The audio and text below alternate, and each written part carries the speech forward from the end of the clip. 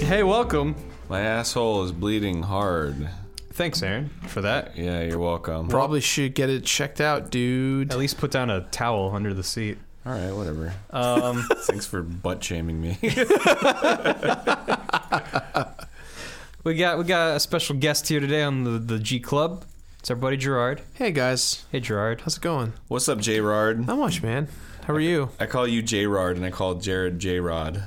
Really? Yeah, That's not confusing at all for some people. exactly. Yeah.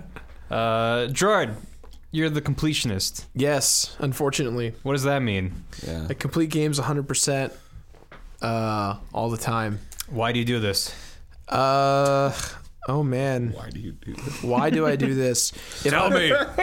Answer me. It starts floating off into space. Why do I do this? Why am I here? I started completing games because my mom, growing up, she would tell me that I wasn't allowed to get a new game until I was done with the one I had. Wait, Whoa. really? And There's like a yeah. narrative to this? Yeah, she was like, You have a fucking completionist origin story? Yeah, man. Yeah. I didn't know that. Yeah, my mom was like, always like, well, you can't get a new one until you're completely done with the one that you have. Like And I she was had like, to see a 100% on the screen. Yeah, I had to explain to her, like, see, I did it. Like, I beat the game. It was usually the credits screen, so I never Okay. really... Sometimes I would complete it, like, So fully. you were but, pro Gerard the finishist for a time. Yeah. I was definitely like, oh, man, like, Mom, look, I did it. And then I think, like, from when I was, like, 14 to 17, I, like, stopped playing games. I just was like, I'm in theaters, high school. I don't have time to play games. And it wasn't until RE4 came out where I was like, oh shit, yeah, video games are a thing. This is awesome. And I completed that. And then like it just like a resurgence happened where I was like, oh shit, what about this game? I'm going to go pick this up. And I started like getting old school games again. And that kind of just went on through college. And I've just been doing it ever since. But when you picked up games again with like Resident Evil, were you just finishing them or were you completing them? Oh, when I picked up RE4, I was so happy playing it that I was like, yo, I got to see if there's anything if I actually beat it and like get everything.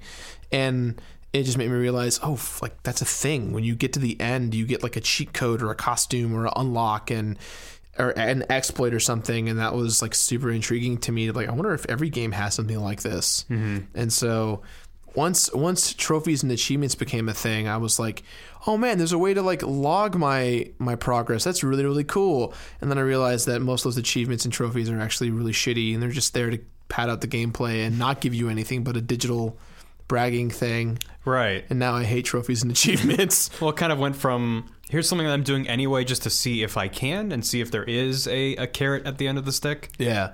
It went from that to, oh, now I have to get these 500 collectibles because they put them in for the achievement, not because they're like, oh, we put these things in the game and maybe if you get them all, something happens. Yeah. Something a little less satisfying about knowing that the developers want you to do it as opposed to you just kind of inventing it for yourself. Yeah.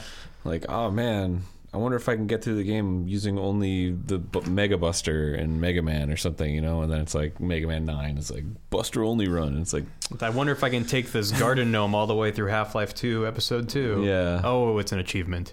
Yeah. is it really? Yeah. That's lame. Apparently it's super buggy too because you have to put it in the car and there's no place for it in the car, so you just have to like wedge it in with the physics.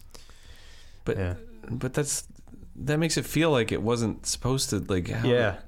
Well, maybe the game didn't launch with achievements and they added them. I don't know. I feel like achievement culture has become a lot more prevalent these past few years just because to be a true gamer, you have to at least beat the game and get that trophy. It's like each trophy has different weight. Is it bronze? Is it gold? Is it platinum? Did you do it? Is your gamer score now up there? And it's become a lot more about That's true. who can get the most points, the fastest, the quickest, and the most efficient, and then move on to the next game and do that same thing. Like, I respect Ray from formerly of Rooster Teeth and Achievement Hunters because he essentially was a completionist for them, and he still does it on his streams when he's on Ron He Brown. plays Man. a lot Yeah. of shitty games. He does, but he's always like, this is the best way to get the achievements, and this is the most efficient way, and even though this game sucks, like, you can get everything in 5 minutes. Right. And Yeah, wasn't that a thing, like the Avatar: The Last Airbender 360? It was like you could get it in like the first 10 minutes of the game, you get all the achievements. And Yeah. like, that's my gamer The score resale right value up. spiked when that news Yeah, dropped. yeah. Yeah, that's Probably. it's crazy because it just I like that idea of like, oh man, I can get every achievement in 5 minutes, like a fun thing. But for every game to have really long and impossible gameplay capabilities, like the one reason why I won't review Halo is because when I pick games on the show, I'll pick games that are like the most definitive versions that are available. Like, oh, this one just got remastered on 3DS or Wii U or Switch or Xbox One or PS4. And so that's like, if I'm buying the game today, what's the version that I can get that's not fucked up? The one that everyone can buy, that can get quick access, so that if my video is good for them, it'll make them go, oh, I want to play that game. How can I get it as quick as possible, or the easiest way without breaking the retro bank, if you will? And there was something, oh man, I just lost my train of thought. What were we talking about? You mentioned Halo. Halo, yes, Halo. So for the Xbox One version of Halo, for like the Halo 1, 2, 3, 4, 5 collection that you can get on Xbox One, they created new and really long achievements that you're supposed to accumulate over the course of your years playing the game. So it's like, and there are micro achievements that are not in the realm of actual achievements. It's micro achievements within the game that lead to bigger achievements. So it's like get 100 headshots, get 1,000 headshots, get 10,000 headshots, get 100,000 headshots, win 100 matches, win 300 matches, win 1,000 matches, 10,000 matches, 100,000 matches. It's obviously meant to be played over the course of X amount of years, but that's just creating excessive gameplay for the sake of creating excessive gameplay. They want gamers to keep playing Halo for years and years and years. And I get that, but when the gameplay doesn't evolve from anything but just shooting people and playing that kind of arena style shooter, then you're just giving people more reason to play versus, oh, I'm gonna play with my friends today because I want to play Halo with my friends. And it creates this weird competitive environment that's just kind of, in my opinion, gross. Like I don't want to play Halo that long. You're kind of metagaming yourself. You're like, oh, like I only have to play 500 more games to get this achievement. Guess I'm going to keep playing even though it's not fun for me anymore. Yeah, I reviewed Gears of War last year to celebrate Gears of War 4, which was ironically my worst video like in the past 3 or 4 years in terms of performance. And I went through hell just for all the multiplayer achievements to the point where no one's playing Gears of War Online. So I had to buy several Xboxes in my office and create like a digital LAN network so that I could farm these achievements because no one was playing Gears of War. And Jesus, like I hate that aspect of completing games because again, it's just padding out these achievements just to show your friends, hey, like I did this, I got all these headshots and these kills and these wins, right? And then you get to games that they weren't patched or they weren't properly programmed, so achievements become unachievable to get, and or some are just glitched in the game and just don't trigger sometimes, and or you have to do something to make it trigger that has nothing to do with the actual gameplay. Assassin's Creed has that a lot. Like I completed Assassin's Creed and. There was a common error in the 360 version I didn't know about where a flag will just disappear. You have like a 1 in 4 chance that the flag that you need in the game to complete it will disappear. So I had to replay the game twice to try and make sure that flag didn't disappear. And it's like, that's just shit that never got patched, never got figured out. But the community who's still playing that game or is actively talking about that game still knows about it full throttle. They know, oh yeah, we know all about it. And this is why it happens and the values and all this stuff. So it's very, all the code. Yeah. And it's very fascinating because then they just keep making games that are just worse reiterations of what started it all. And so did you talk about that in your video? I did. And it sucked. It really sucked because I had every achievement but that one, and I had to go back and do it again. And then the same bug happened and I had to do it again. And you think that, it's fascinating that Assassin's Creed, that version of Assassin's Creed specifically never got remastered. The first one never got remastered. 2 and all the ones afterwards have been remastered a few times, but they never remastered the first one. I guess Ubisoft just really hates Patrice Désilets. I guess so. I remember when Assassin's Creed first came out, and it was like this is just a Prince of Persia clone, and made by the people who made Prince of Persia. Yeah, and it's like now who gives a shit about Prince of Persia? Assassin's Creed is a fucking $1 billion industry on its own. Yeah. But it is interesting that like even even with the advent of social media, you don't see people tweet about, at least within my bubble, I don't see a lot of people tweet about achievements of like, oh, I got this achievement in this game, unless it's like some an insanely rare, hard to get thing. What you do see occasionally is someone being like, oh, I got like this platinum trophy. Like I got every trophy in the game. Yeah. Like it only matters if you get all of them. And it's completely arbitrary what constitutes that platinum trophy or wherever the Xbox equivalent of that is. Not to mention that when DLC gets released, it like still outweighs the need for the platinum trophy. Like Resident Evil 7 is a prime example. I completed that game, easy platinum, loved playing that game. It was a ton of fun. DLC came out, added like 5 to 10 more trophies, and I still had the platinum. So it's like, they don't count to the platinum. They don't count to the platinum. So it's like, why would I? Right. Just to make sure that everything looks good, I guess. Like just to fill up that bar next to the name of that game. Yeah, and I mean, if you look at my gamer score online, you'll see that like how it usually looks is like 100%, 100%, 100%, 100%. Like 75%, but the platinum is still there, and then 100%, because I don't want to go back and make another video about a game that had DLC. The DLC was like kill this character in the very beginning of the game. It's like, great, I would have gotten that anyways. Why make it out a trophy right when you boot it up? And that's kind of like what DLC trophies have become. It's just like, do this task that's super easy to do and you'll get a trophy. And I'm sure a lot of people out there are going to disagree, but it's kind of what happens nowadays. They kind of attach trophies to DLC products. People will go back not only to play the DLC, but to like have a reason to keep replaying that DLC. Right. It's very, very bizarre. And I'm pretty sure that both Microsoft and Sony require developers put achievements in their games now, right? It is a requirement. Yeah. And it's actually why games like Sonic Mania, for instance, probably don't have a platinum trophy in it.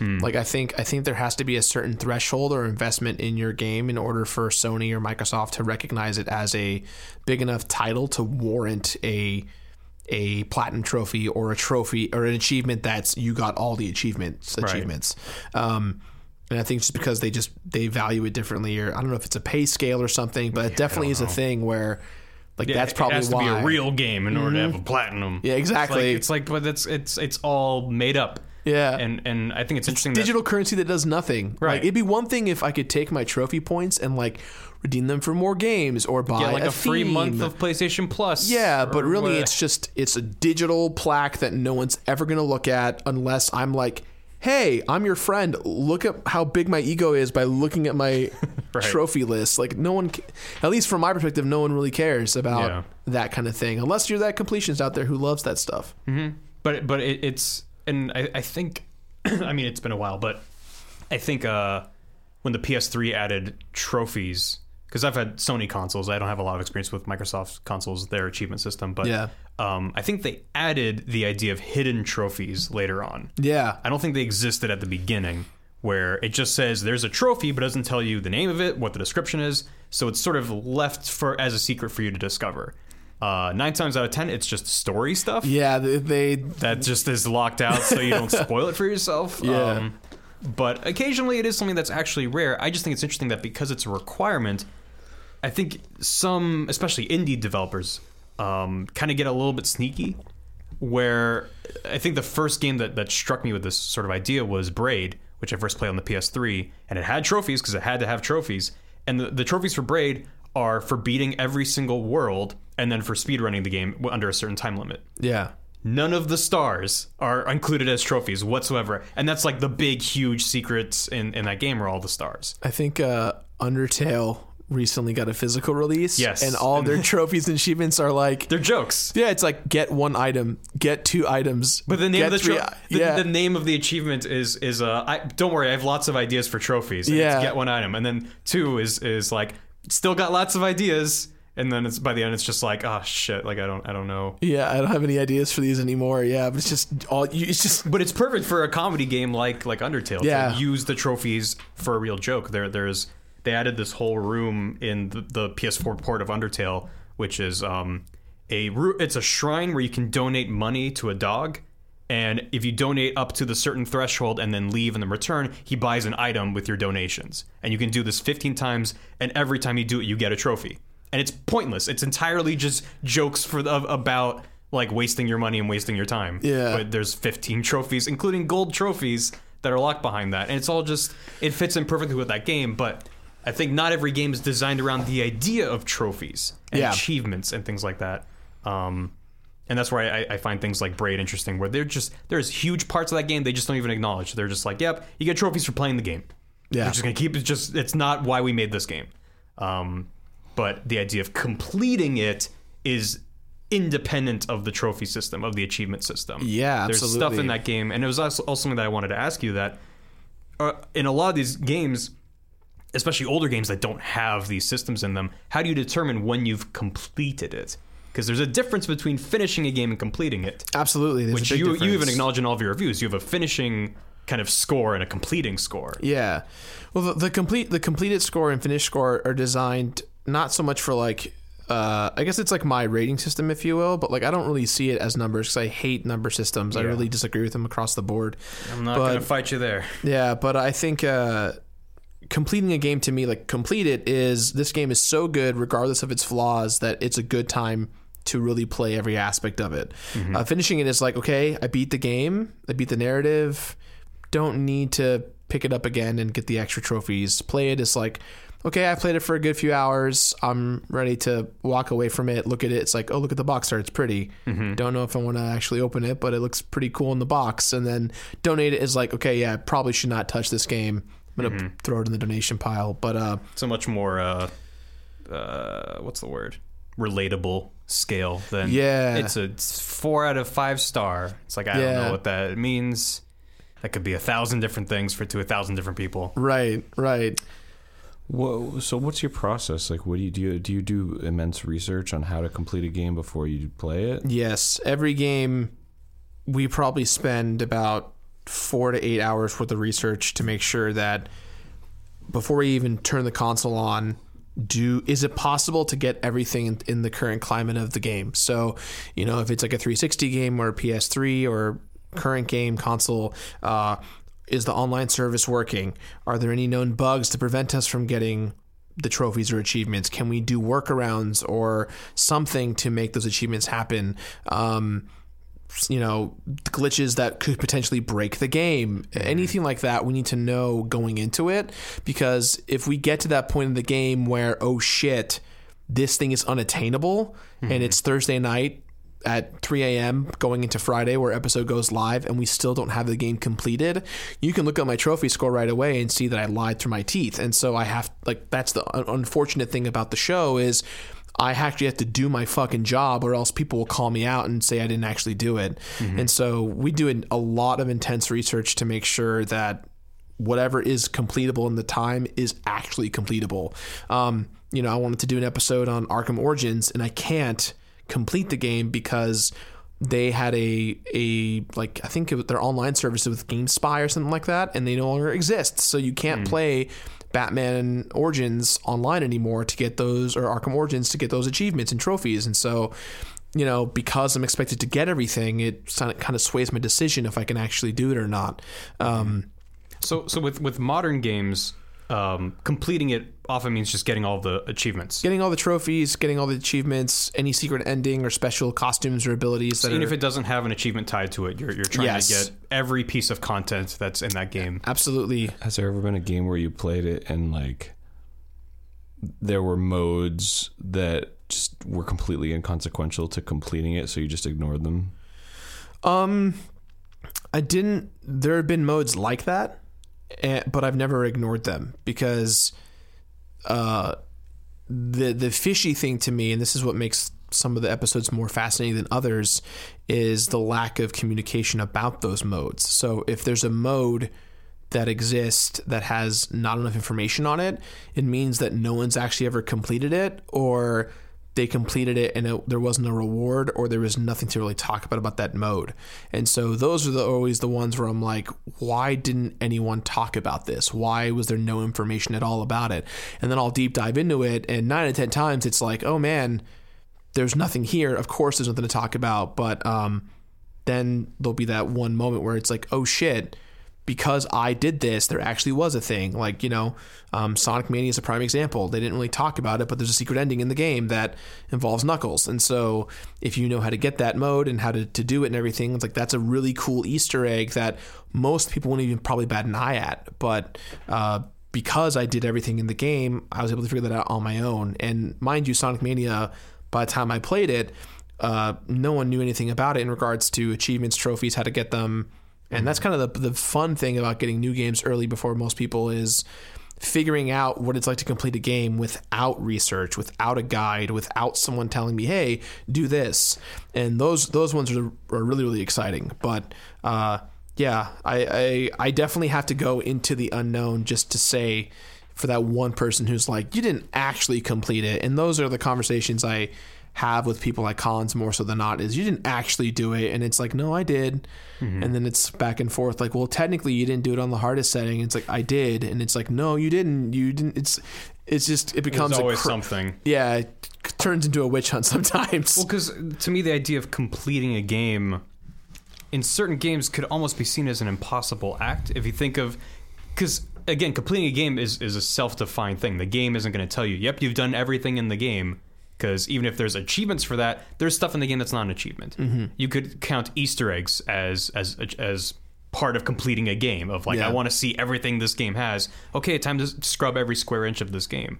So, and when you were talking about different modes, you mean things like if there's like an endless level mode to a game or something where it's like, oh, we're just gonna keep throwing shit at you forever and see how long you survive. Like, you'll just try to push that as far as you can. Yeah, it's things that if there's a scoring system in which you have to rank and get a certain ranking, I'll definitely do it. So things like the challenges in New Super Mario Bros. U, they have like gold, silver, and bronze ranking if you get the best scores, and so you don't get anything for doing them. There's no recorded thing that you get for beating them, but I have to, being the completionist, I have to prove, it's like turning in my homework. I have to show my proof, and this is why my opinion's this way, and this is the evidence that I did it. And so I have to do those mundane tasks sometimes that really, in the grand scale of being a content producer, is like 3 to 10 seconds of footage of like,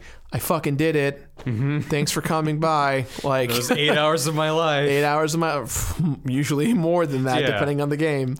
But I mean, for like 1 second of footage, like that one part of the game, it's like that much time. Completing a game can take, I don't even want to know how long. Yeah, some and the sad thing is, my show's not like it's like a review show, but it's also like I over the years I view myself as someone who is not so much a reviewer, but someone who just appreciates games, both good and bad. It's like a video game appreciation show where it's like, let's talk about why this game sucks. Let's talk about why it's good. Let's kind of find everything in between. And I've kind of put myself in that position of, no matter what happens, I have to complete the game. And that gets super stressful when you do games like Skyrim or Metal Gear Solid, where the tasks required are just asinine. Getting big boss ranking on Metal Gear Solid 1 was one of the hardest things I ever did, because you have to beat the whole game under 3 hours without being spotted once, without killing anyone. And I think it took me over 75 runs to do it. And I went from being a gamer who knew Metal Gear Solid very lightly to, I'm now a speedrunner. I now know the glitches and the methods, and I have to use and abuse them to get the goal of this ranking. And then to finally get there and be like, I actually got nothing for it but this little screen that says I did it. Well, now I fucking did it, so here you go. I did it for that one shot. And you look at the amount of the writing and the producing and the editing and the acting for the people who are involved in the show sometimes, and it always outweighs the need to do it. But it's also, again, I have to live up to that title of, I'm the completionist. I'm not the finishist. I have to actually do what I say I'm going to do. And that always ends up becoming way bigger than I anticipated. And that's the crux of the show that I really fucked up on when I started. But I think that at this point, when I started, like, I had to make that commitment. Whether if it was the completionist or if I was something else, like, I have to do a video a week. And that's why in the newest version of the show in its current state, I really emphasize how hard this fucking job is, because I show stat screens, I show items that help, that didn't help, I show all my data out there, because it's like really is not easy. Completing a game off camera is one thing when it's in the privacy of your own home and you're doing it for fun. It's another when all eyes are on you and you have to write and produce and pay people and staff. I mean, you know, all that stuff. It's like it becomes this larger than life production where for 48 hours to 72 hours on YouTube, this video is important, and then it becomes super old, and then people forget about it, and it's just like almost like a digital imprint of my own trophy of I did this game. And so someone's like, I wonder if he did that. They can go search that, and boom, I did fucking do it. Right. It exists in the vault. Yeah, the vault. Well, I think it's kind of tying into what you were saying, that so much of the time that you spend to complete these games is things that I don't even think the developers of the game intended everyone to do. I mean, I don't know. I'm sure it depends on what the game is, but a vast percentage of players never finish the games they start. And even those who finish it, they're just getting to the credits. They're beating the game. Yeah. And that's usually my goal when I sit down to play a game. It's like, I just want to see credits. I want to get to the end. And it usually takes something special for me to then go that extra step and go back into the game and try to get all the gold gemeralds of whatever. But then there's shit like the Korok seeds in Breath of the Wild, which it makes fun of you for getting them all, you know? Yeah. Like, they did not intend people to get them. They gave you, it's 800, right? 900. 900. So there's 900 of those little leaf bastards hiding in the woods because it makes the world feel filled with shit. Yeah. You're not supposed to get them all, but you had to, because that's what it means to complete that game, is to get every single one of them. The thing that bummed me out about Breath of the Wild was it took me about 6 weeks to complete the game, and I released the video, and my biggest gripe with the game was, if you're going to have a mechanic where you have to get 900 of this one item over and over again, you can kind of track it by showing, oh, I actually got it, but there was no indication or no kind of gameplay mechanic that would allude to that kind of mystery. I mean, the idea is that you just kind of wander and find it, sure, but when you say there's 900 of these bastards in the game, I challenge you to find them all, you find them all, and you get a golden turd for your reward, it's like, oh, I get it. I get the irony in that. But it would be different if they were like, you need to get this one item that's super hard to get that will help you find these other 900 things. And then after I made my video, like literally 7 days later, Nintendo released the patch update that was like, by the way, there's now a Korok mask that shows you where the nearest Korok seed is. Right. And it's like, you gotta be fucking kidding me. Scott Cawthon did that with Five Nights at Freddy's and me, because he's very on top of the gaming community when he makes these games. And between me and Matt Pat always like making videos about it. He retroactively updates the game after I've made my video, because I'll find things that are like, I got nothing for completing this game. Like, what the fuck? These games are stress inducing. They're really hard. They're not meant to be beaten. I beat the goddamn game. You make this big deal of someone not doing it, and then I actually do it, and there's no reward. And then like the top comment on the video is Scott Cawthon being like, oh, thanks for pointing that out. The game's been updated. Thank you very much. And I sit there and I'm like, are you kidding me? Like, send me an email or a tweet or something. Like, and I know he's watching because he comments on all of them and it's like, good job, Gerard, keep it up. And it's like, that's great.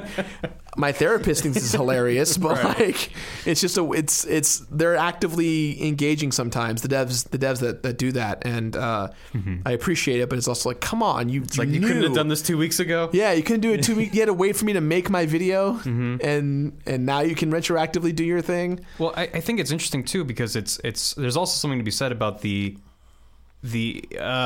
argument that every achievement should have a reward.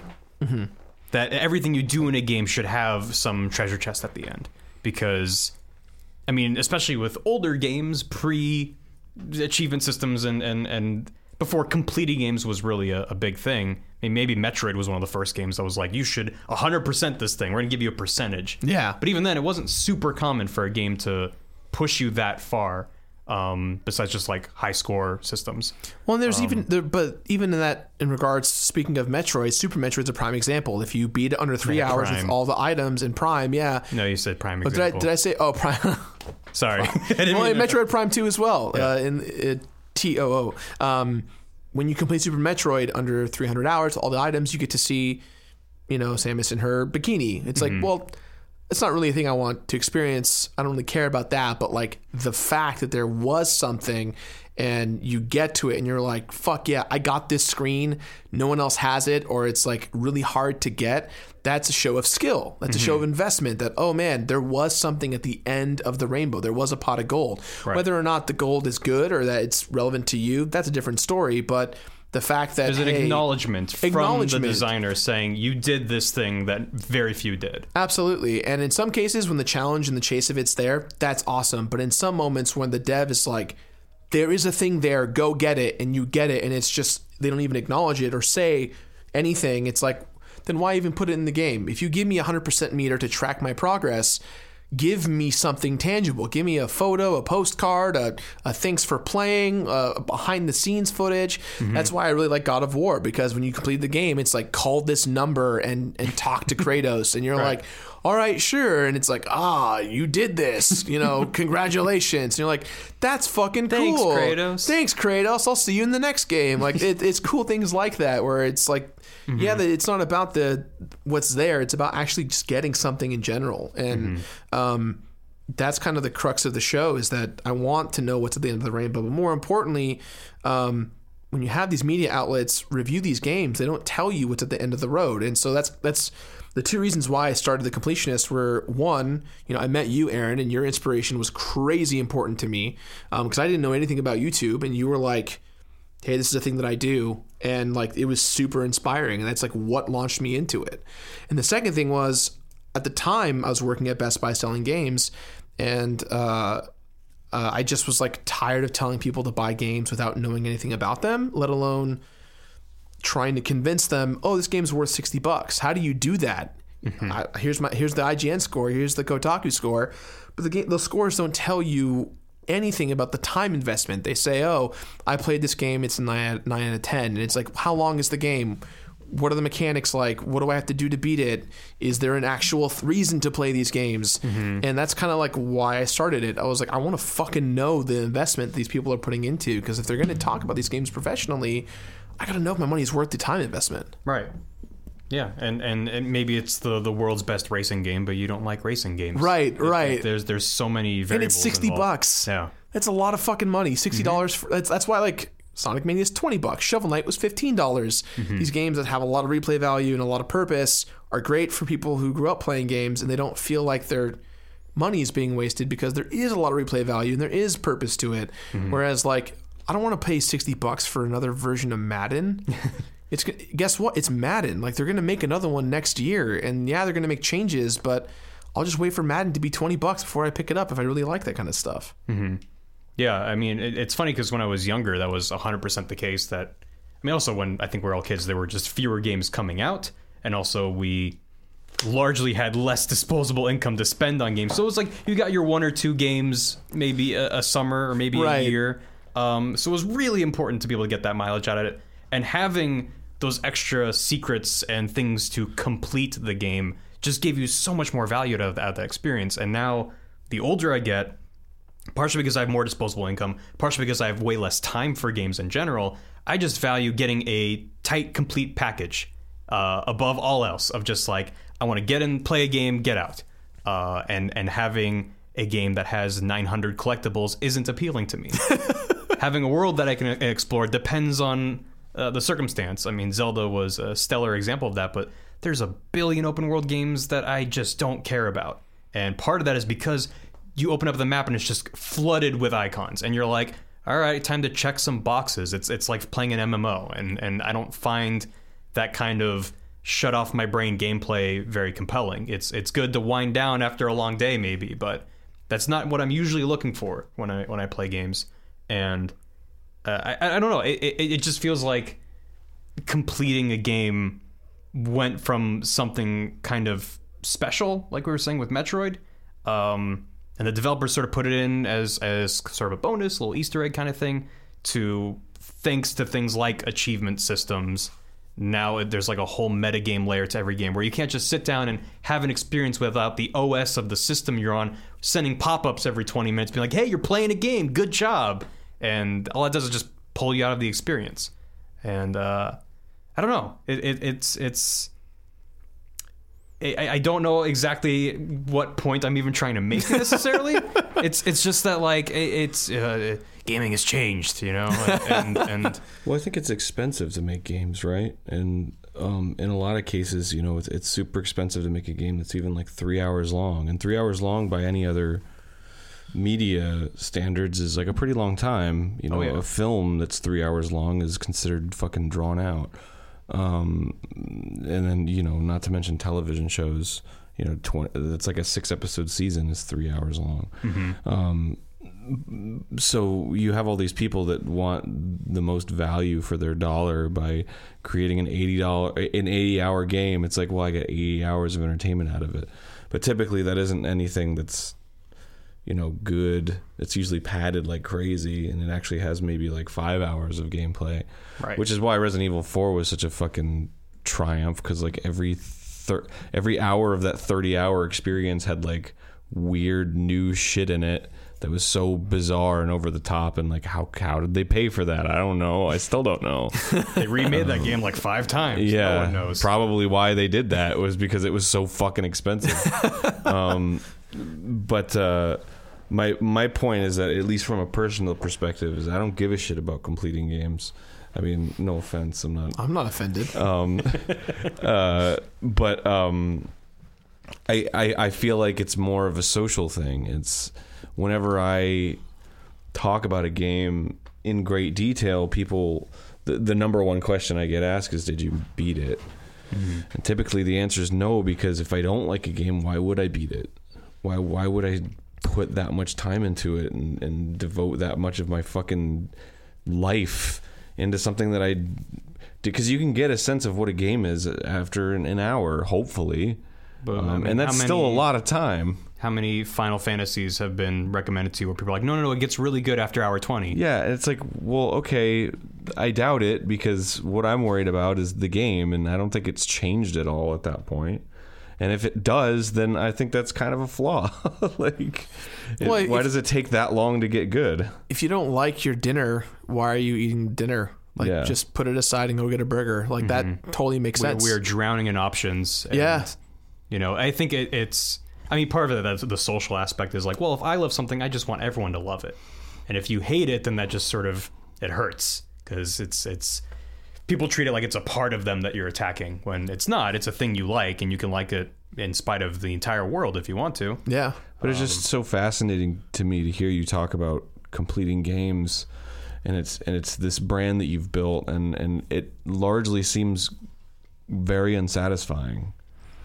Yeah, I definitely, you know, when I started doing what I do, the first 2 years I was having a blast, because I was doing games that I know and love. And so it was so fun to talk about Brave Fencer Musashi, which is like this JRPG by Square Enix that no one's ever really heard of. And that's so fun to talk about, because I grew up playing the shit out of that game. And, you know, Mario RPG, I love talking about games that I really know and love. But as the show kind of has progressed, it's like I look at the scope of things and I go, I ran out of Marios, I ran out of Sonics and Zeldas and those big experiences, and all I have left are these big question marks of new games that are in my wake, and the occasional revisiting of a remastering of a game that I used to play when I was a kid. And that's the part that makes it not so fun, because it's like, won't he complete it? And will he have the same opinion as me? Those are the two factors that people think when they watch the show. And because I love games so much, people generally agree with me, because I find the good in games versus the bad. But there would be games that I'm like, this just wasn't for me. And people are like, are you fucking kidding me? It's like the fandom situation. The fandom's kind of take and run with it. But you're right. There have been many moments in my career where I've just been like, I think I'm ready to move on to something else. But then I see the results of what I've created, and it just kind of reassures me that this is a crazy business that I've started. It's a crazy venture, but seeing fans and buying the merch and creating new things, it's just, I like creating stuff, and to see people kind of support that thing while the completionist is there is like a really cool and satisfying thing. And I think that's really the reason why I keep doing it, is because people are really liking what I'm creating. And I guarantee you that if no one watched, I wouldn't still be doing it, because I would have been like, all right, it's time to move on to something else. But the fact that the people are joining the conversation and a part of it and supporting it is what means a lot to me. Mm-hmm. It means they're supporting my crazy need to complete games. I think the thing that's really valuable about your brand specifically is like when I watch one of your videos, I know that your opinion is rock fucking solid, however it is, because there's literally no more information that could sway your opinion one way or the other. You know that game inside out. It's not like you read a review from whatever big news outlet out there or whatever, and you don't know a lot about them. You don't know how much of the game they played. You have the little blurb at the bottom that's like, we received a review copy like 3 days ago, and it's like they have 100 games that they're playing and they're just knocking them out, and you don't know if that, what I mean, we talked earlier briefly about like, I don't know what like a 7 out of 10 means, but you also don't know, like, okay, I guess they beat the game, but maybe it's a game where you're meant to play it. Like, it's like if you reviewed Spelunky and you played it through once and you died in the first world. It's like, well, I had that experience and I'm done with it. It's like, that's not what that game is. And it's hard to convey that in a written or video review. Like, that's why I think so many reviews are the bullet point list of things in the game, and if they think they worked or not. They're not deep dives into what they are. But with you're talking about what the entire experience is, literally everything that game has to offer, and it's a much fuller package for better and for worse. And I think to go with that point too, I think that's what kind of sways the audience as well, right? Like, I'm definitely not the biggest YouTuber to come along, but it's been a snowball because retro, especially completionist culture, is becoming more prevalent nowadays, and I'm kind of fulfilling this niche that wasn't really there to begin with, and that's really satisfying. But then again, it goes to value, like, does this brand appeal to a mass audience? And generally speaking, it doesn't. And so that's why I've been so passionate about like making this, trying to convince an audience, not trying to convince, but really kind of putting my heart and soul into it and seeing what people say. And I always find it fascinating when like celebrities or like other news media people are like, oh yeah, I watch your videos all the time at work, and you're a part of my daily routine and my culture. And it's like that blows my mind, because it's like they're not even completionists themselves, but they want to know if they should become one for a certain game that they really love. Sure. And the fact that companies like Nintendo and Sega recognize that and support me in those motions, they feel comfortable in promoting my brand and really showing people, hey, like this guy knows what he's talking about. Mm-hmm. That's why I get really emotional when I read reviews on new game, because I'm like, you didn't actually play it. Like I can read through the bullshit instantly, because again, I'm way more of an optimist than I should be. I really should focus on the bad a lot more, but I can definitely tell when someone picked the controller and was like, I played it for 3 minutes and put it down. Mm-hmm. And to kind of go against your point, Aaron, you were like, well, I can get the feel of the game right away. And that's actually a good point. People can play a game right away. That's why there's always this early access kind of phenomenon we're in, where the game gets a preview build years before the game's out, just to get feedback. But because of that notion, people can determine right away, oh, this game's not for me, and they can establish that that's not what I want to do. But at the same time, it has the opposite effect as well, where people are like, I like this game, I want to keep playing this game, and I want to support the devs as they make the game to kind of hone their craft, if you will, and take that feedback and run with it. But you don't get that experience in console games, because they're giving you the complete package, hopefully.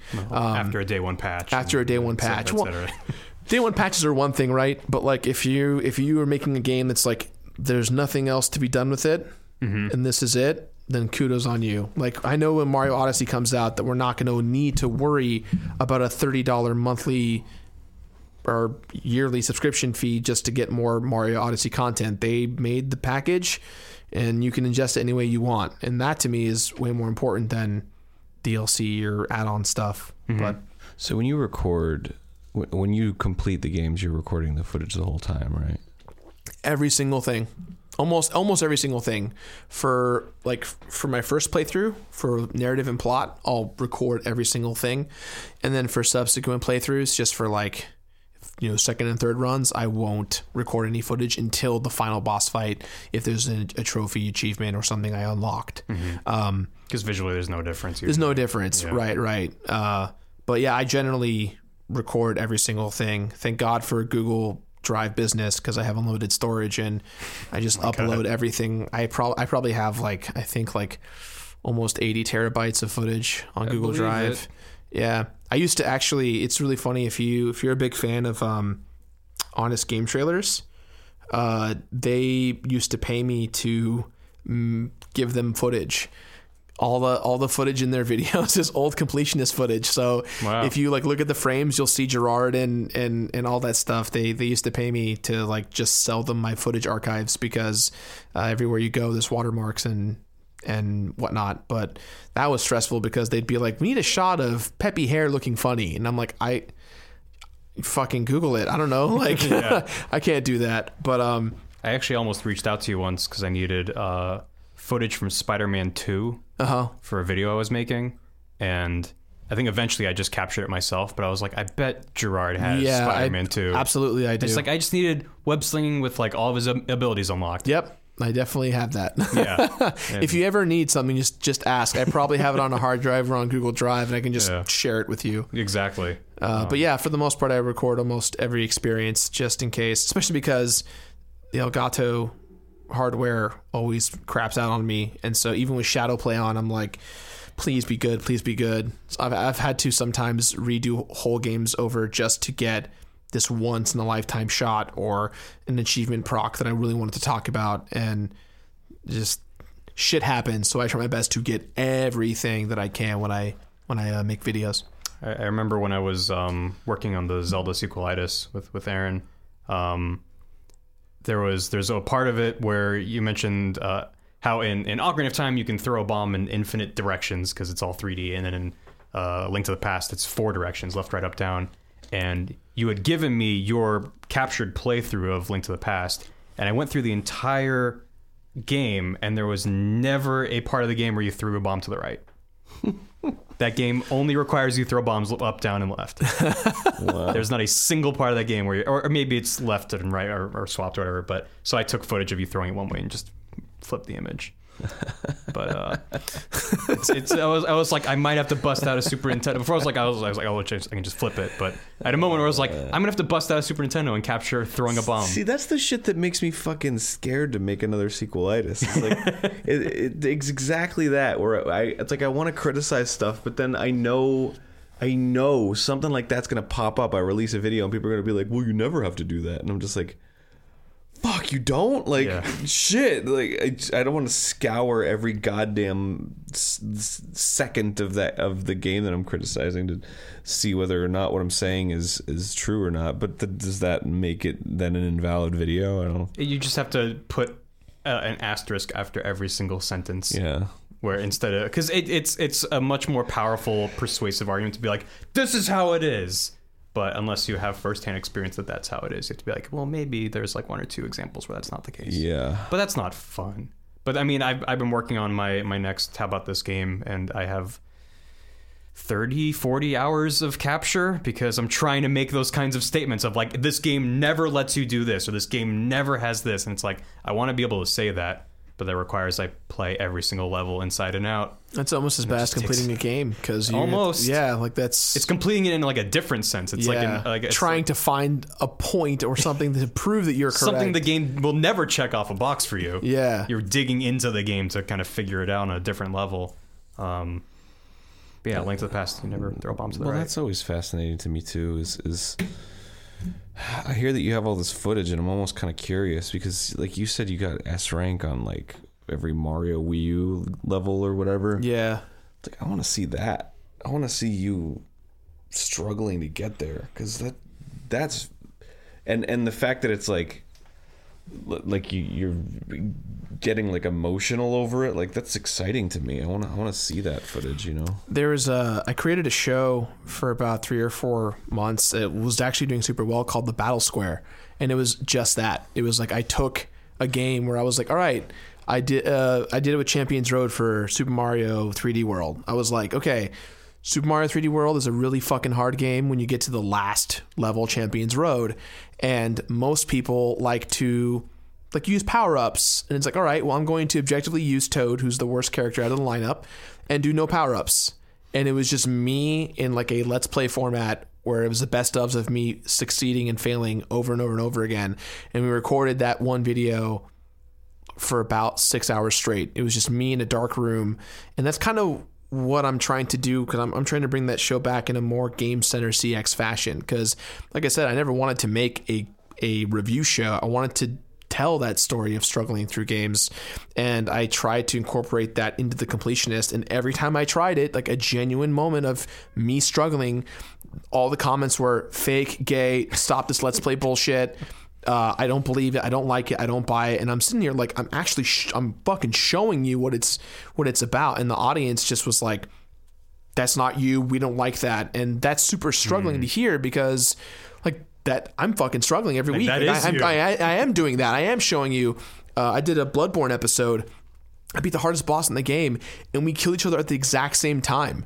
And I was like freaking out, because I was like, I fucking, not only did I do it, but he killed me, and it was like a really fucking cool thing. And I was like, fuck yeah, like that's fucking cool. I'm freaking out. And the comments were like, so when you reshot that, was that like a thing? Like, did you really enjoy hamming it up for us? And it's like, that's why with the Battle Square, and I'm hoping to bring it back more prominently, is I do want to show those stories. I do want to show those sides, because that to me actually is super compelling, because they only see like the stat screen, the stat page, and what I did. They don't actually fucking see what I did to get that one goddamn achievement for 8, 9, 10 hours. And that's why I really like Game Center CX, because that's what the show is about. It's a narrative. It's a narrative, and I've been wanting to build that narrative for so long, and I think I finally figured it out. But it's like the same sensation as like watching a speedrunner.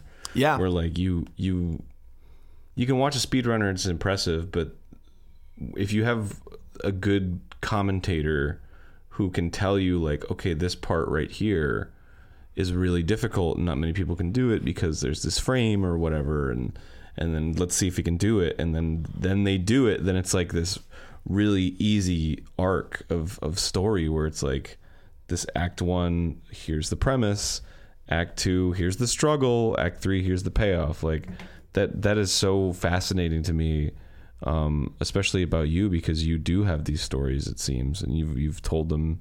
You told us a couple of things even during this podcast where I'm like, I want to see that, and if you have footage of that, it's exciting to know.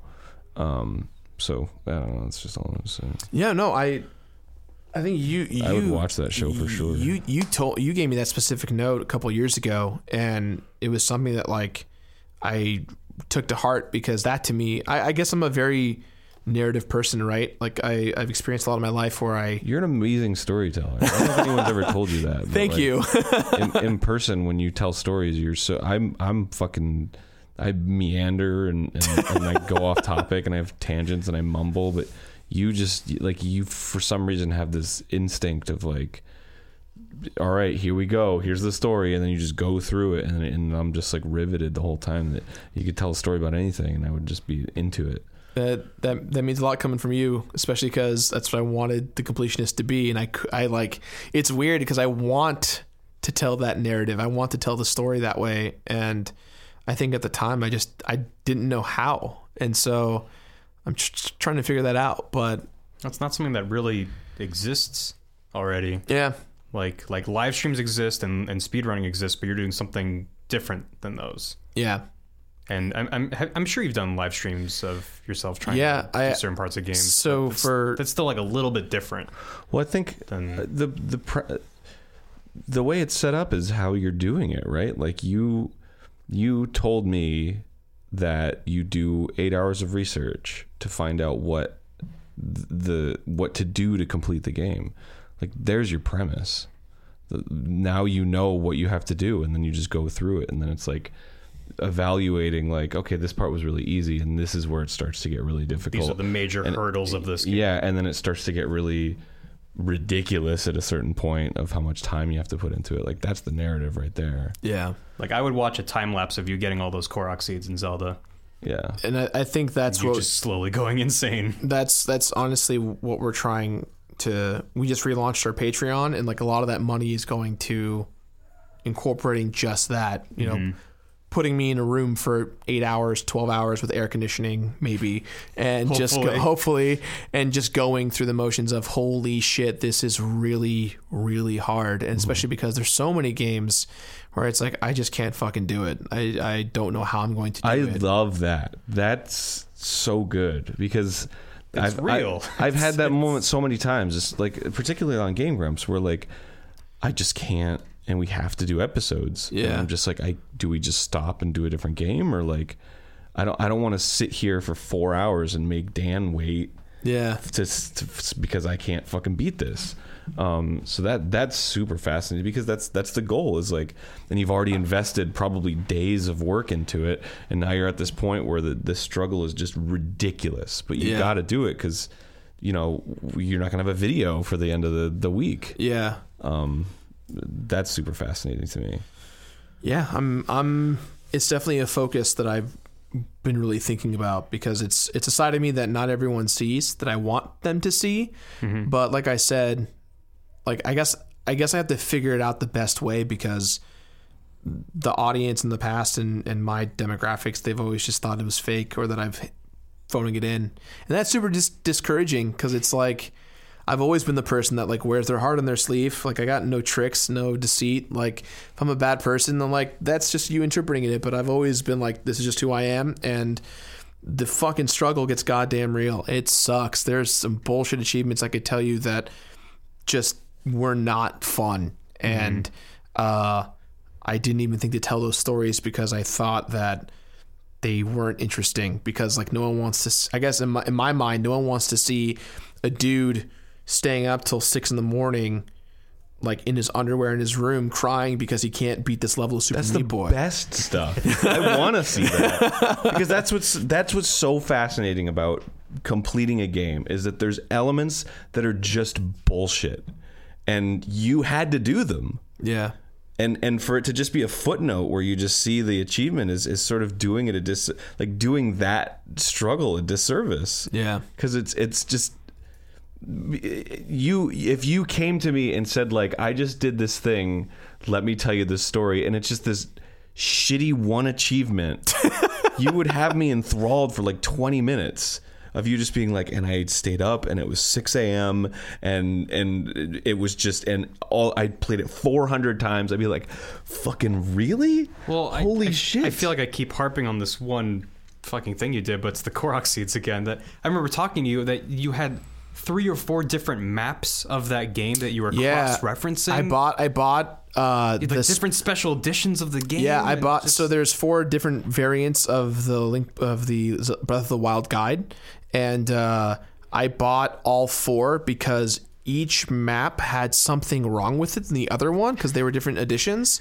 And the online maps that like IGN and Kotaku that they designed, like none of them were correct 100%.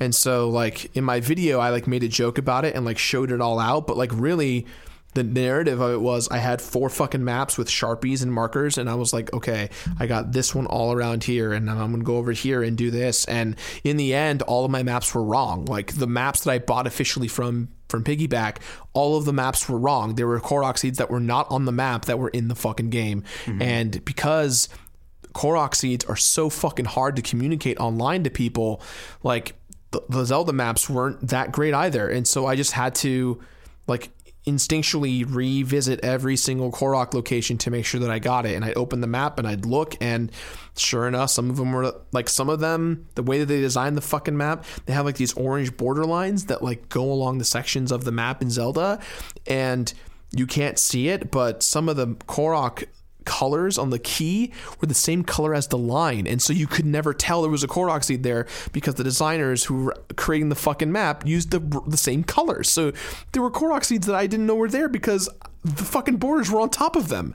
And so Did you say there was like text that would be on top of them too sometimes? there'd like be when they're text, labeling them? yeah, text, or like, you know how it's like, Zora's domain, like that font would be on top of a Korok seed, so you wouldn't know that it was actually there unless you opened up your map and looked. But when you're trying to find 900 Korok seeds in a 2-week time span or whatever your time frame is, like that shit's intense, and you just have to keep. Like everyone thinks I'm a skilled gamer. It's not that I'm a skilled gamer. It's that I'm a patient gamer. Yeah, I basically like punch the wall until I put a hole in it, and then once I'm done, I move on to the next wall. And that shit sucks because there's no one to talk about it with. No one understands the struggle of it. And to some people, they think I'm bitching about it because, like, well, you're just a guy who plays video games for a living. And it's like, yeah, well, then you fucking do what I do because it's not the same goddamn thing. Well, it's just a premise. It's like right. Any comedy bit or whatever. It's like if somebody's getting mad about something, it's like, of course, it's a self-imposed problem. Yeah. But it's also interesting to see somebody struggle through that problem. Yeah. It's like speedrunners. Like, If somebody misses a jump or something, it's very compelling because it's like, obviously it doesn't matter in the grand scheme of things, but at the same time it does matter because you're putting in all this time and that's what you're choosing to do. So it's interesting to see that story unfold. I think it'd be super simple to just have like some intern type person just like take notes of when like things happen. Yeah. And you can just be like, make a note of that, or like when you're like, ugh, and then there's just like what's going through your head and you're like, I'm just fucking, I'm doing this, and this is what's happening with me right now. Like, this part is so hard, and then they make a note of that, and then it'd be super easy to throw together in editing, I think. Fuck yeah, man. That's been something I've been wanting to do for a long time, and I mean, I don't want to. I'm just talking. I'm not like you should change your show. I'm just saying that's make it different. That's super fascinating to me, this stuff, and I don't get to see any of it, and it's like. I don't want to have to like bring you in although whatever, why would that be a problem? Bring you in every week and be like, tell me about how it went, Hey man, if that's what you want to do, let's fucking do it. I'm a sponge. I want to do it all, especially in that sense of telling those stories, because I really do downplay the narrative a lot. You have a section of your reviews called The Struggle. Yeah, the reward and the struggle. I definitely use that. Could be a 30-minute video just by itself. Yeah, I think the reason why I have my Let's Play channel, Super Beard Bros, we did Kaizo Mario 1, 2, and 3, and they were our most successful series because it was me doing the same fucking thing every episode on an impossible task, and Alex would be like, oh, you can't do that. And I'm like, watch me, bitch. And then like 10 minutes later, I do it, and we're both yelling and screaming and jumping up and down like, I fucking did it, yeah. Oh, there's another thing. All right, here we go. Like, those moments are always that Let's Play series that we did is like how I imagine the narrative unfold there, because it just naturally happens. Mm-hmm. But I want to do that. I want to tell those stories because they definitely are a part of me, and they're a part of the side that no one sees. They just see the cute little package that I wrap and deliver. But and maybe someday it'll convince some higher up somewhere to be like, maybe let's not do so many terrible bullshit collectathons. Yeah, just to help this one man. I met the director of Far Cry 3, Jason, who directed For Honor. He created For Honor, and I met him at a press event that I was creating content for.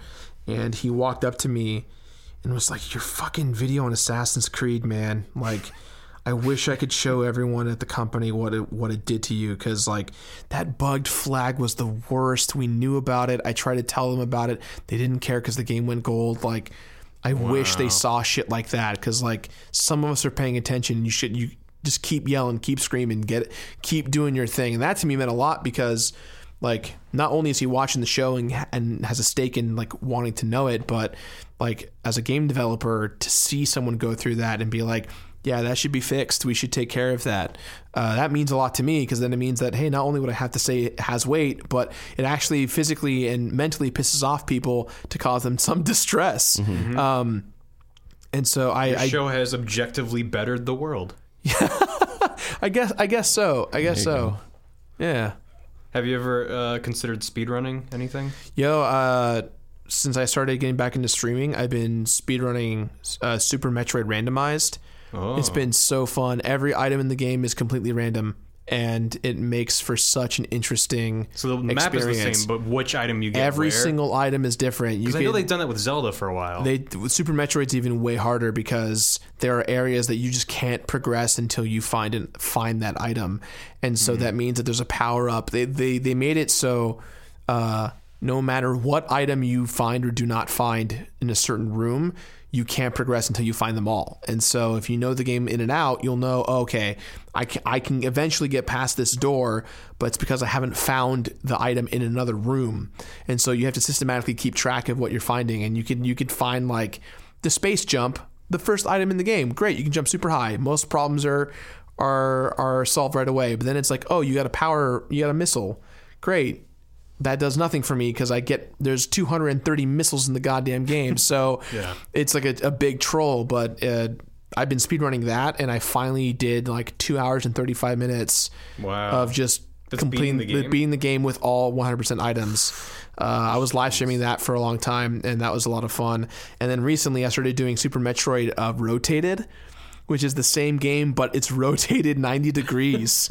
And so you have to wall jump all over the place. That's just like you're a Rubik's Cube master. Okay, now let's move you up to like a 5x5 cube. I'm slowly inching my way into Super Metroid Rotated Randomized, where the whole thing's rotated and all the items are random. And it's this weird thing because like I know the game so well, so for me it's not just a challenge, it's like a triumph to get past a room that just won't give in. And those have been so fucking goddamn fun, especially because people make the clips out of them. And like it's like a math problem almost. Yeah, it really makes you think across the board. And it's just that's the kind of where I'm like finding my resurgence, especially when I'm remaking these 120 new videos, is like, what can I say that I haven't already talked about it that, everyone else has already said? Mario is a platformer. Sonic is kind of a platformer, kind of speed. Like, how do you find your own voice on something you've already talked about? And so I've just been doing a lot of like randomized and crazy ass versions of games. And that's definitely made me realize, oh man, like games that are old are still fun if you just tweak one element to it. Like Mega Man X Buster Only, that's super goddamn fun to do because you're not relying on the weakness that takes out the boss in 3 hits. You're relying on your skill and the triumph of getting these shots off by knowing the patterns of the bosses and the hitboxes. Plus it's super fascinating to like break games. Yeah. Like to be like, so I figured out that, this is really hard and it takes 6 hours. So what I did to work around that is I figured out how to do this, and then there's an exploit where if they jump over here, then they'll get stuck, and that's super fascinating. Yeah. I love shit like that.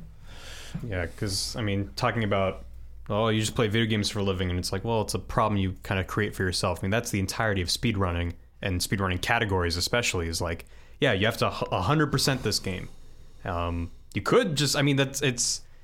When I think of completing games, I think of The Completionist, I think of your show, and I think of a lot of these speedrunning categories that I've seen where they have to beat the game and get 100%, which almost seems to have evolved just because of tool-assisted speedruns. Yeah. Where it's like, or like the Mario 64 half-A presses nonsense, where it's just like the shit you can do when you're running an emulator and have frame-perfect inputs.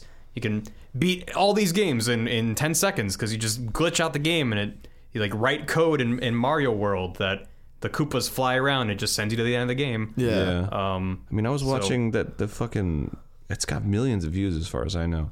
The Wind Waker wall jump or whatever. Getting through the Ganon's castle? Yeah. The barrier skip. Mm-hmm. Yeah, that's what it's called. Because that was just like a myth for a long time. Yeah, and it's like a 17-minute video and he's just explaining like the whole history of it, and like people could do this and that shaved off 5 minutes and people could do this, but everyone thought, because of the way this works, like you could probably skip through this and like here it is now, this is how you do it, and it's like, oh my god, wow, that's so cool. Have you seen Summoning Salt's YouTube channel? Mm-mm. He's this guy who breaks down the history of individual game speedruns.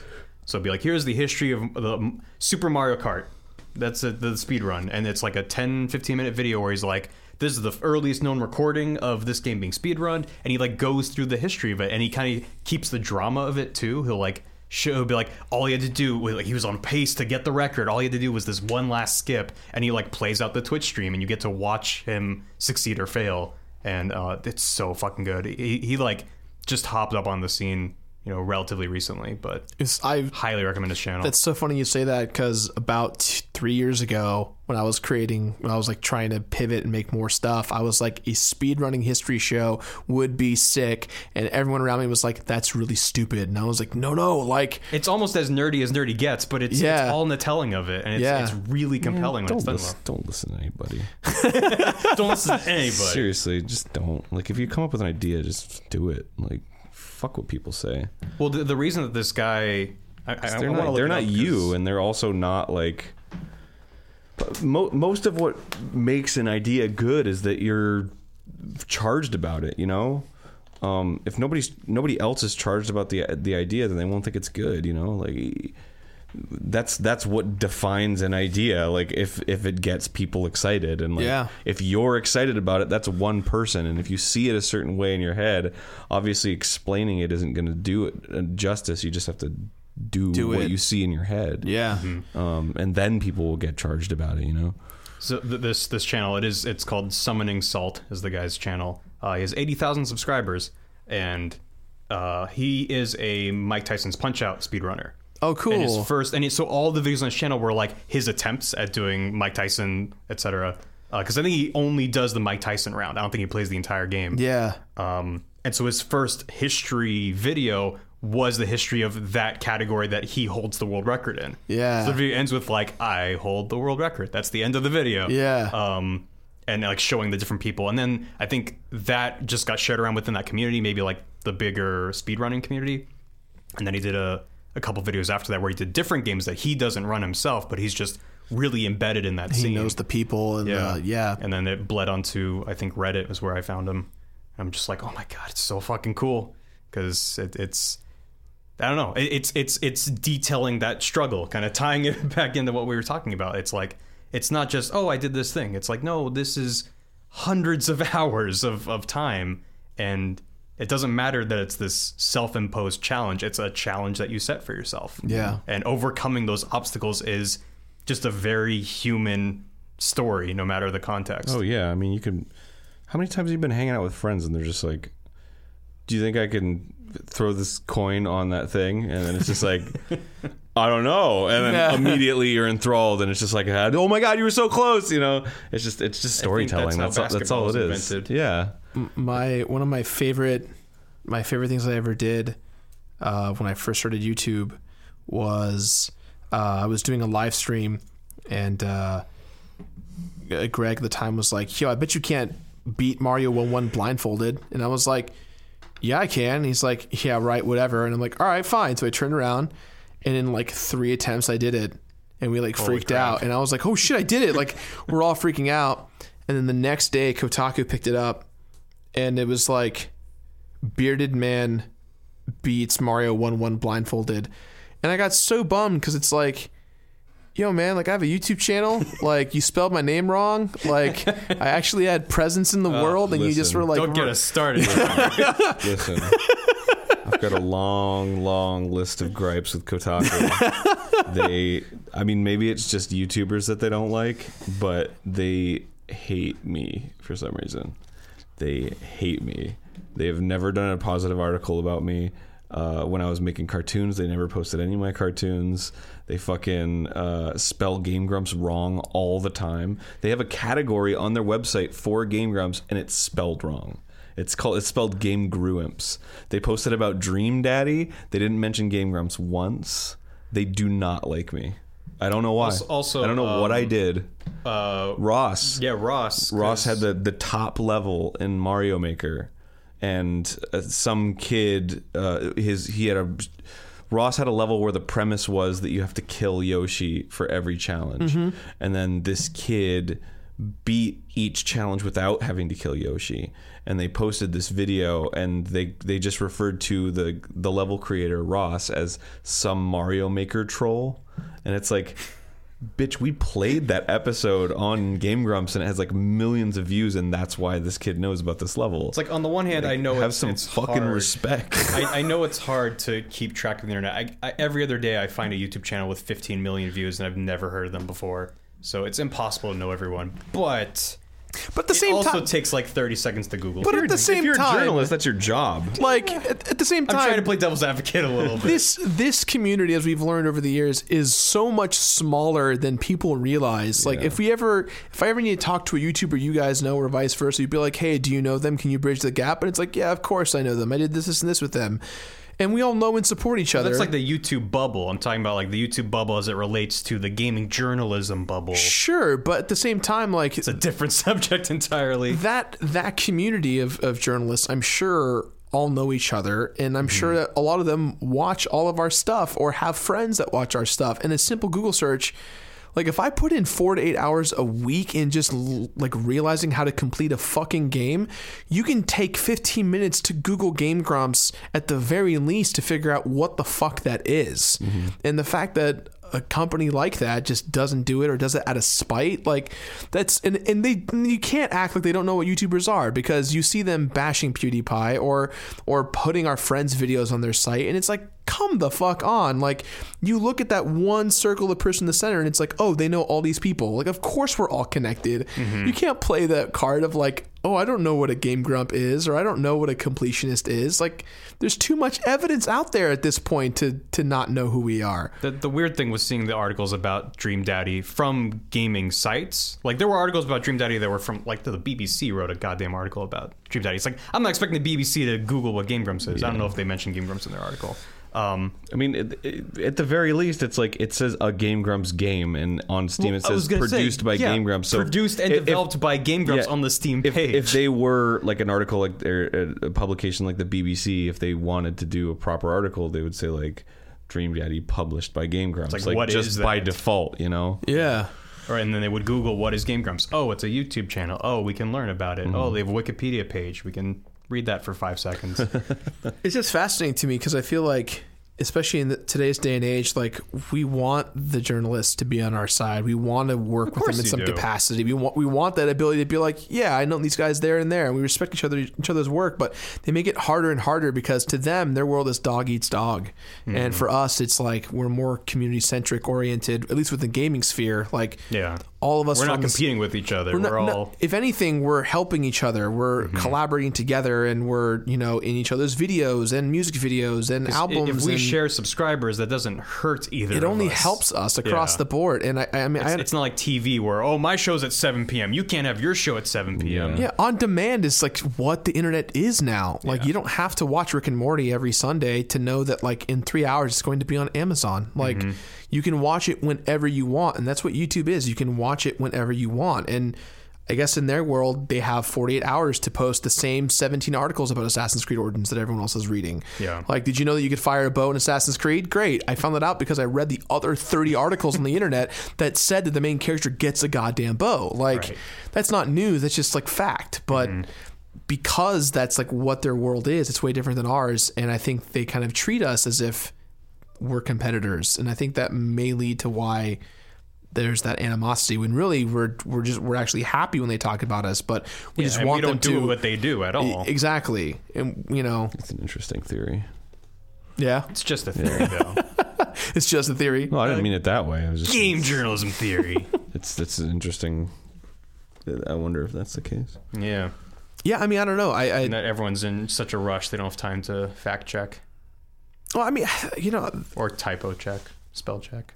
Game Grumps. It's not even a word. How did they spell it? It's GRUIMPS. Game Grumps. I don't take it personally. I just think it's hilarious. Yeah. That's so bizarre. We should do an entire podcast about gaming journalism. Oh, that'll go over well. That'll go super well. Let's do a podcast about Gamergate. Yeah. Let's create a hashtag. You are asking. Is that a safe space to talk about? Yo.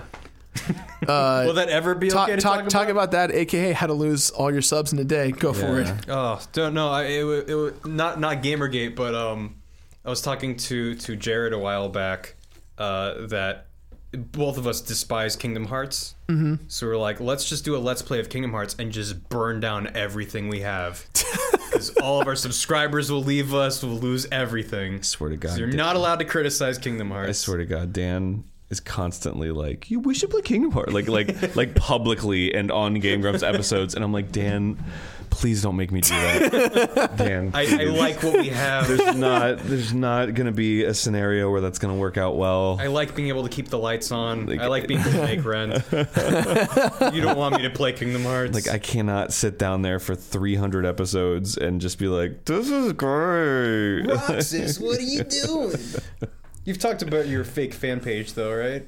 The Psyx fan club? Yeah. I think that's still up, isn't it? Yeah. You showed me it somehow. I made a website when Kingdom Hearts 2 came out. I made a website called the Psyx fan club.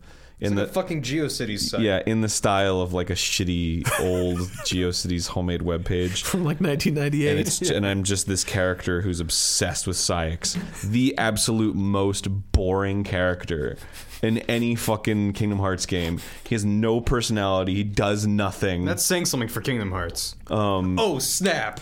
Oh, but damn, he's one of the 13 or whatever. The nobody Organization 13. Organization, yeah, he's one of them. And yeah, and he's like the inconsequential. He doesn't have any dialogue and doesn't say any. He's like something about the moon, and then you fight him. He's got like pink hair or something, right? It's blue hair. His hair is spiked, and then he has like the pink hair guy's actually cool. He has hair pulls on the side, and his hair is spiked short, but he has a mullet, and then he has like this like sunflower sword. And it's taller than he is, so he can't like hold it properly. And it's just dumb all throughout the board. But I wrote this whole fucking webpage about how cool he is, and like comparing him to other characters. And I'm like, these guys are dumb. He's fucking cool. Fucking Psyx. That's his name, Psyx.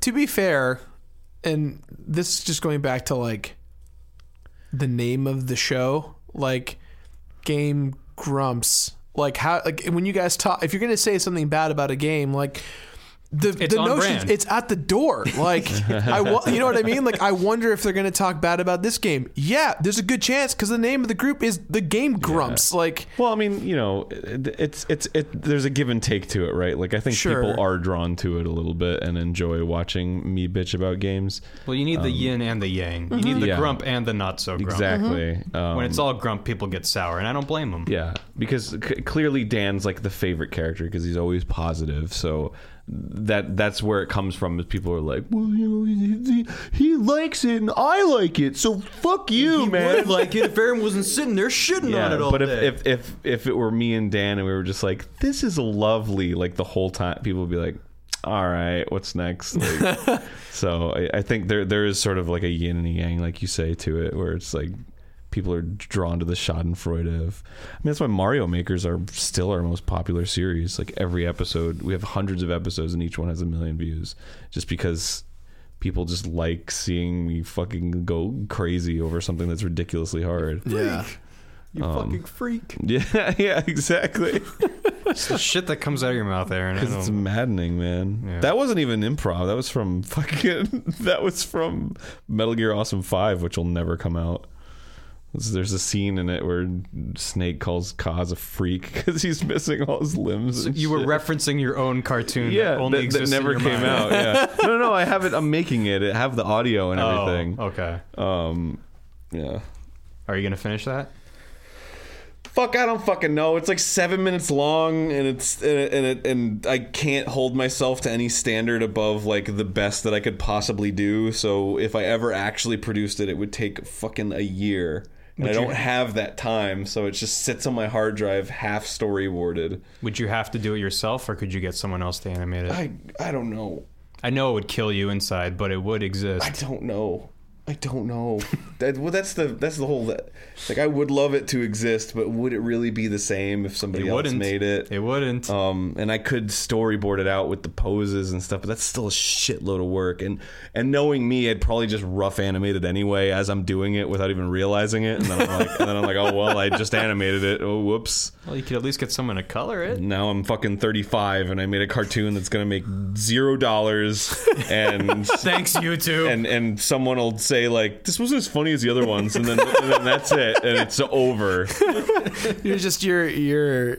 You're not prejudging yourself, but you have that like feeling of like, why bother? Because I mean, that in there. I mean, look, man, we just produced a fucking video game, and that like, yeah, it was like very good for the company, but also like, I gave Vernon a huge chance to prove himself and to have something under his belt, and we hired a bunch of programmers and stuff. So it's like, how is that worse than me hunkering in front of a fucking computer for a year, making something that somebody's going to watch once and then that's it, and it's 7 minutes of nothing, and it took me fucking forever. Like, how is that better than what we just did there?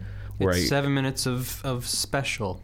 It's special. It'll be funny, yeah, and then people will be like, "He's back," and then I'll tune in for the next one in 1 month. Yeah, exactly, and so it's not worth it. I think. Well, it has to be a passion project. That's what you said. Yeah, it has to come with. If you know you'll like it, you got to make it. Yeah, that's 100% true. And that's also what's difficult about it, because I'm in a position where like it's where the fuck, how did this come up when we were talking about completing games? We're there, dude. We're there. To be fair, I was ready to wrap up the podcast. Like, we just took a sharp turn into gaming journalism. This is the same shit though. Like what you experienced, what I experienced. It's just different. Yeah, this different is your things. struggle, Aaron. Yeah. like, all right, fine. What the fuck was I saying?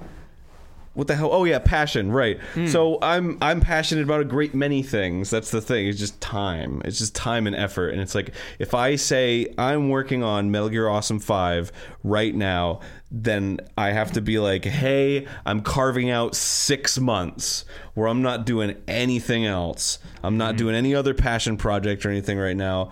And I'm passionate about helping people create stuff. I'm passionate about giving everyone in the company a fair shake at something. I'm passionate about all these fucking and I'd have to put all that aside for this one thing. You're touring, you're making music, you're doing 100 things. And it's selfish and it's stupid, and it's like, I don't know if it's the thing that I'm the most passionate about. So it's like that's why it's sort of on the back burner, right? Like I feel like it's been a fucking great year, and I'm super happy with things that we've accomplished. So there's just a duality to it, because you know, I go on the internet and I read stuff everything's read in my own voice. That's how it's true for everybody.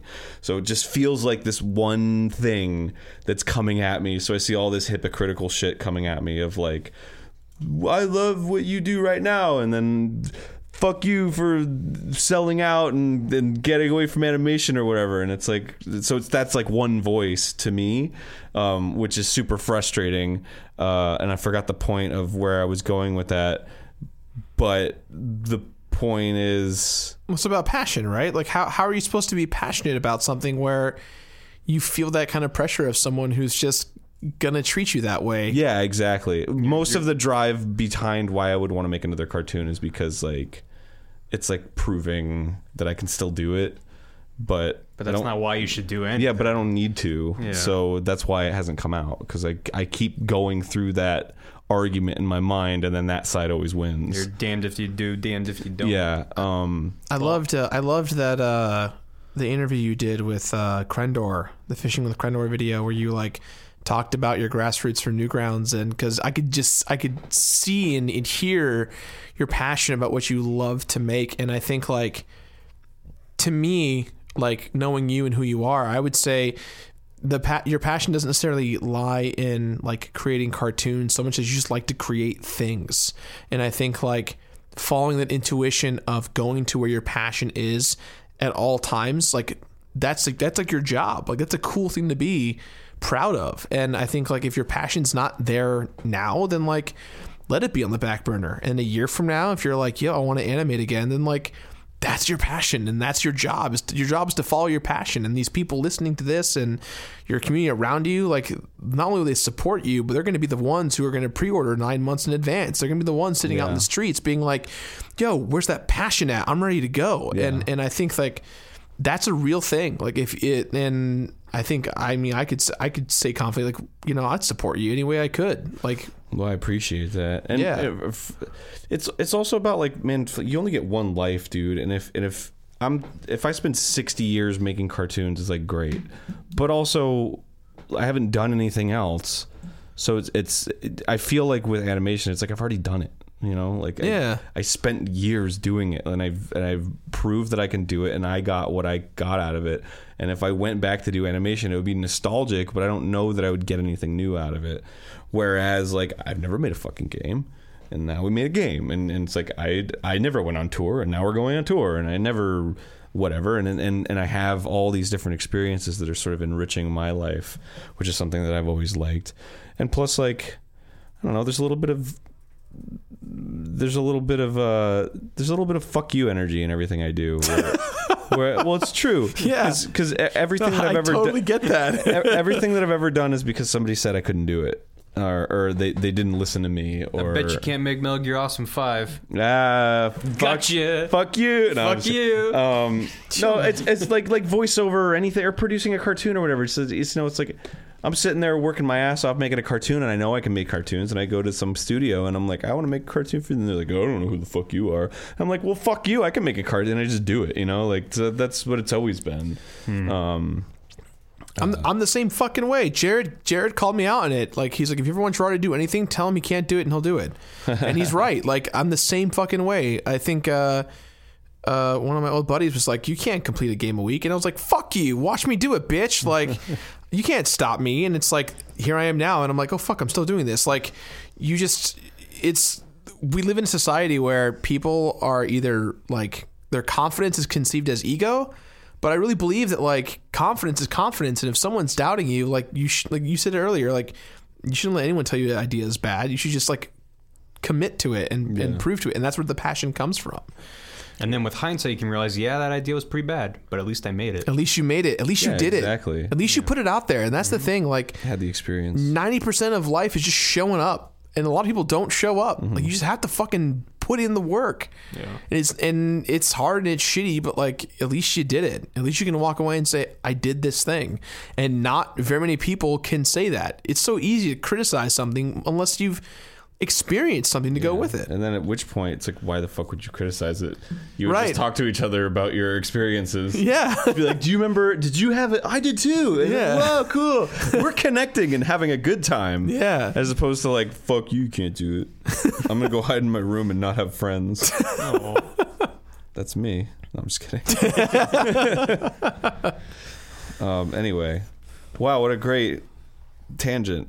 Yeah, this has been probably the coolest podcast I've been on. It's just been so fun hanging out with you guys. It's pretty loosey goosey. Yeah, I think it's just us hanging out because that's something we don't get to do very often because we're all so goddamn busy. I know. But Yeah. Every time I see you at a party, we talk for like 3 hours, and then we go, we should hang out. yeah, I think And then we meet up at the next party. and every go, time Aaron and I hang out, we hang out for like 8 to 12 hours together, and it's like 9 a.m. the next day, and we're like, oh shit, we have stuff to do. Yeah. It's just because like there's never time to actually hang out. Well, it's Yeah. also, man, it's fuck LA, man.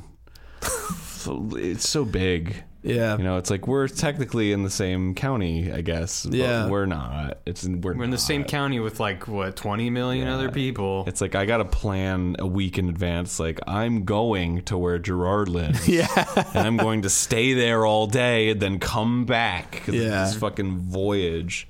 And Speaking I of hope I which, have 30 audiobooks on the way. Yeah. to keep me sane. and speaking of which, I appreciate you coming out here. absolutely. dude. Anytime. You guys always have my ax for anything. You know that. Whenever Thanks, people come out to our office, we're like, oh my god, thank fucking god, we have to go somewhere.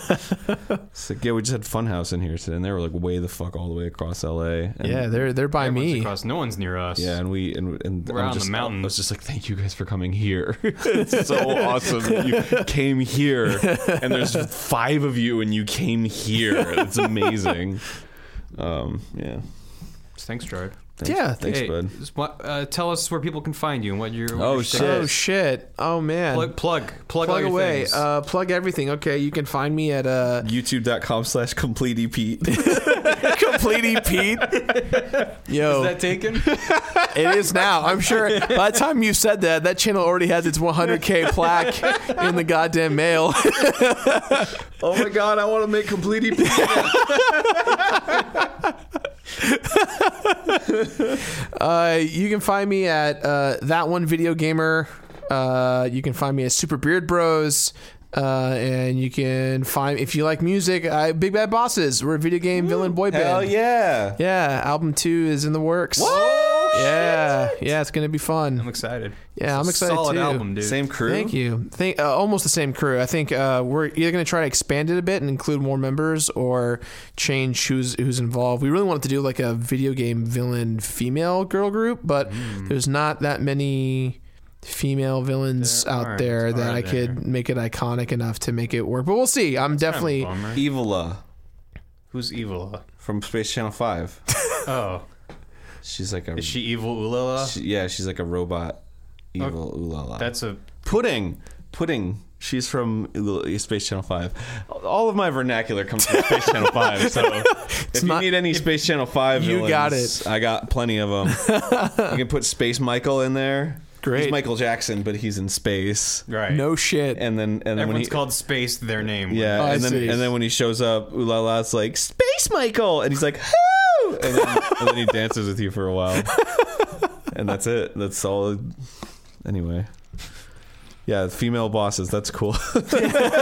Thank you guys for having me. I really appreciate your guys' time. I know course, you're man. busy working a billion Likewise. things, but Right yeah, back at you. absolutely. I'm Barry. I'm Razadupe on Twitter. Oh, and I'm Game Aaron. Grumps stuff. I'm on Game Grumps, youtube.com/Game Grumps, and on Twitter I'm at Egoraptor, Yeah. EGORAPTOR. And I'm also at Cutie Saturday. Follow my hashtag on Twitter. Follow hashtag Cutie Saturday. Jesus. Just peeked the fuck out of the audio there. Sorry. Perfect. You like your cuties, and I don't blame you. Yeah, man. Some talented goddamn artists out there. Well, I just like promoting people's art. It's all fucking good. I like all when of it is. I like when the internet can be nice. Yeah. Makes me Yeah. happy. It's fun. It is fun. Yeah. Well, that's all I want, man. I want that feeling of like when you had like a forum with 20 people again, and it's all just like, check out this thing I just need. Wow, that's so cool.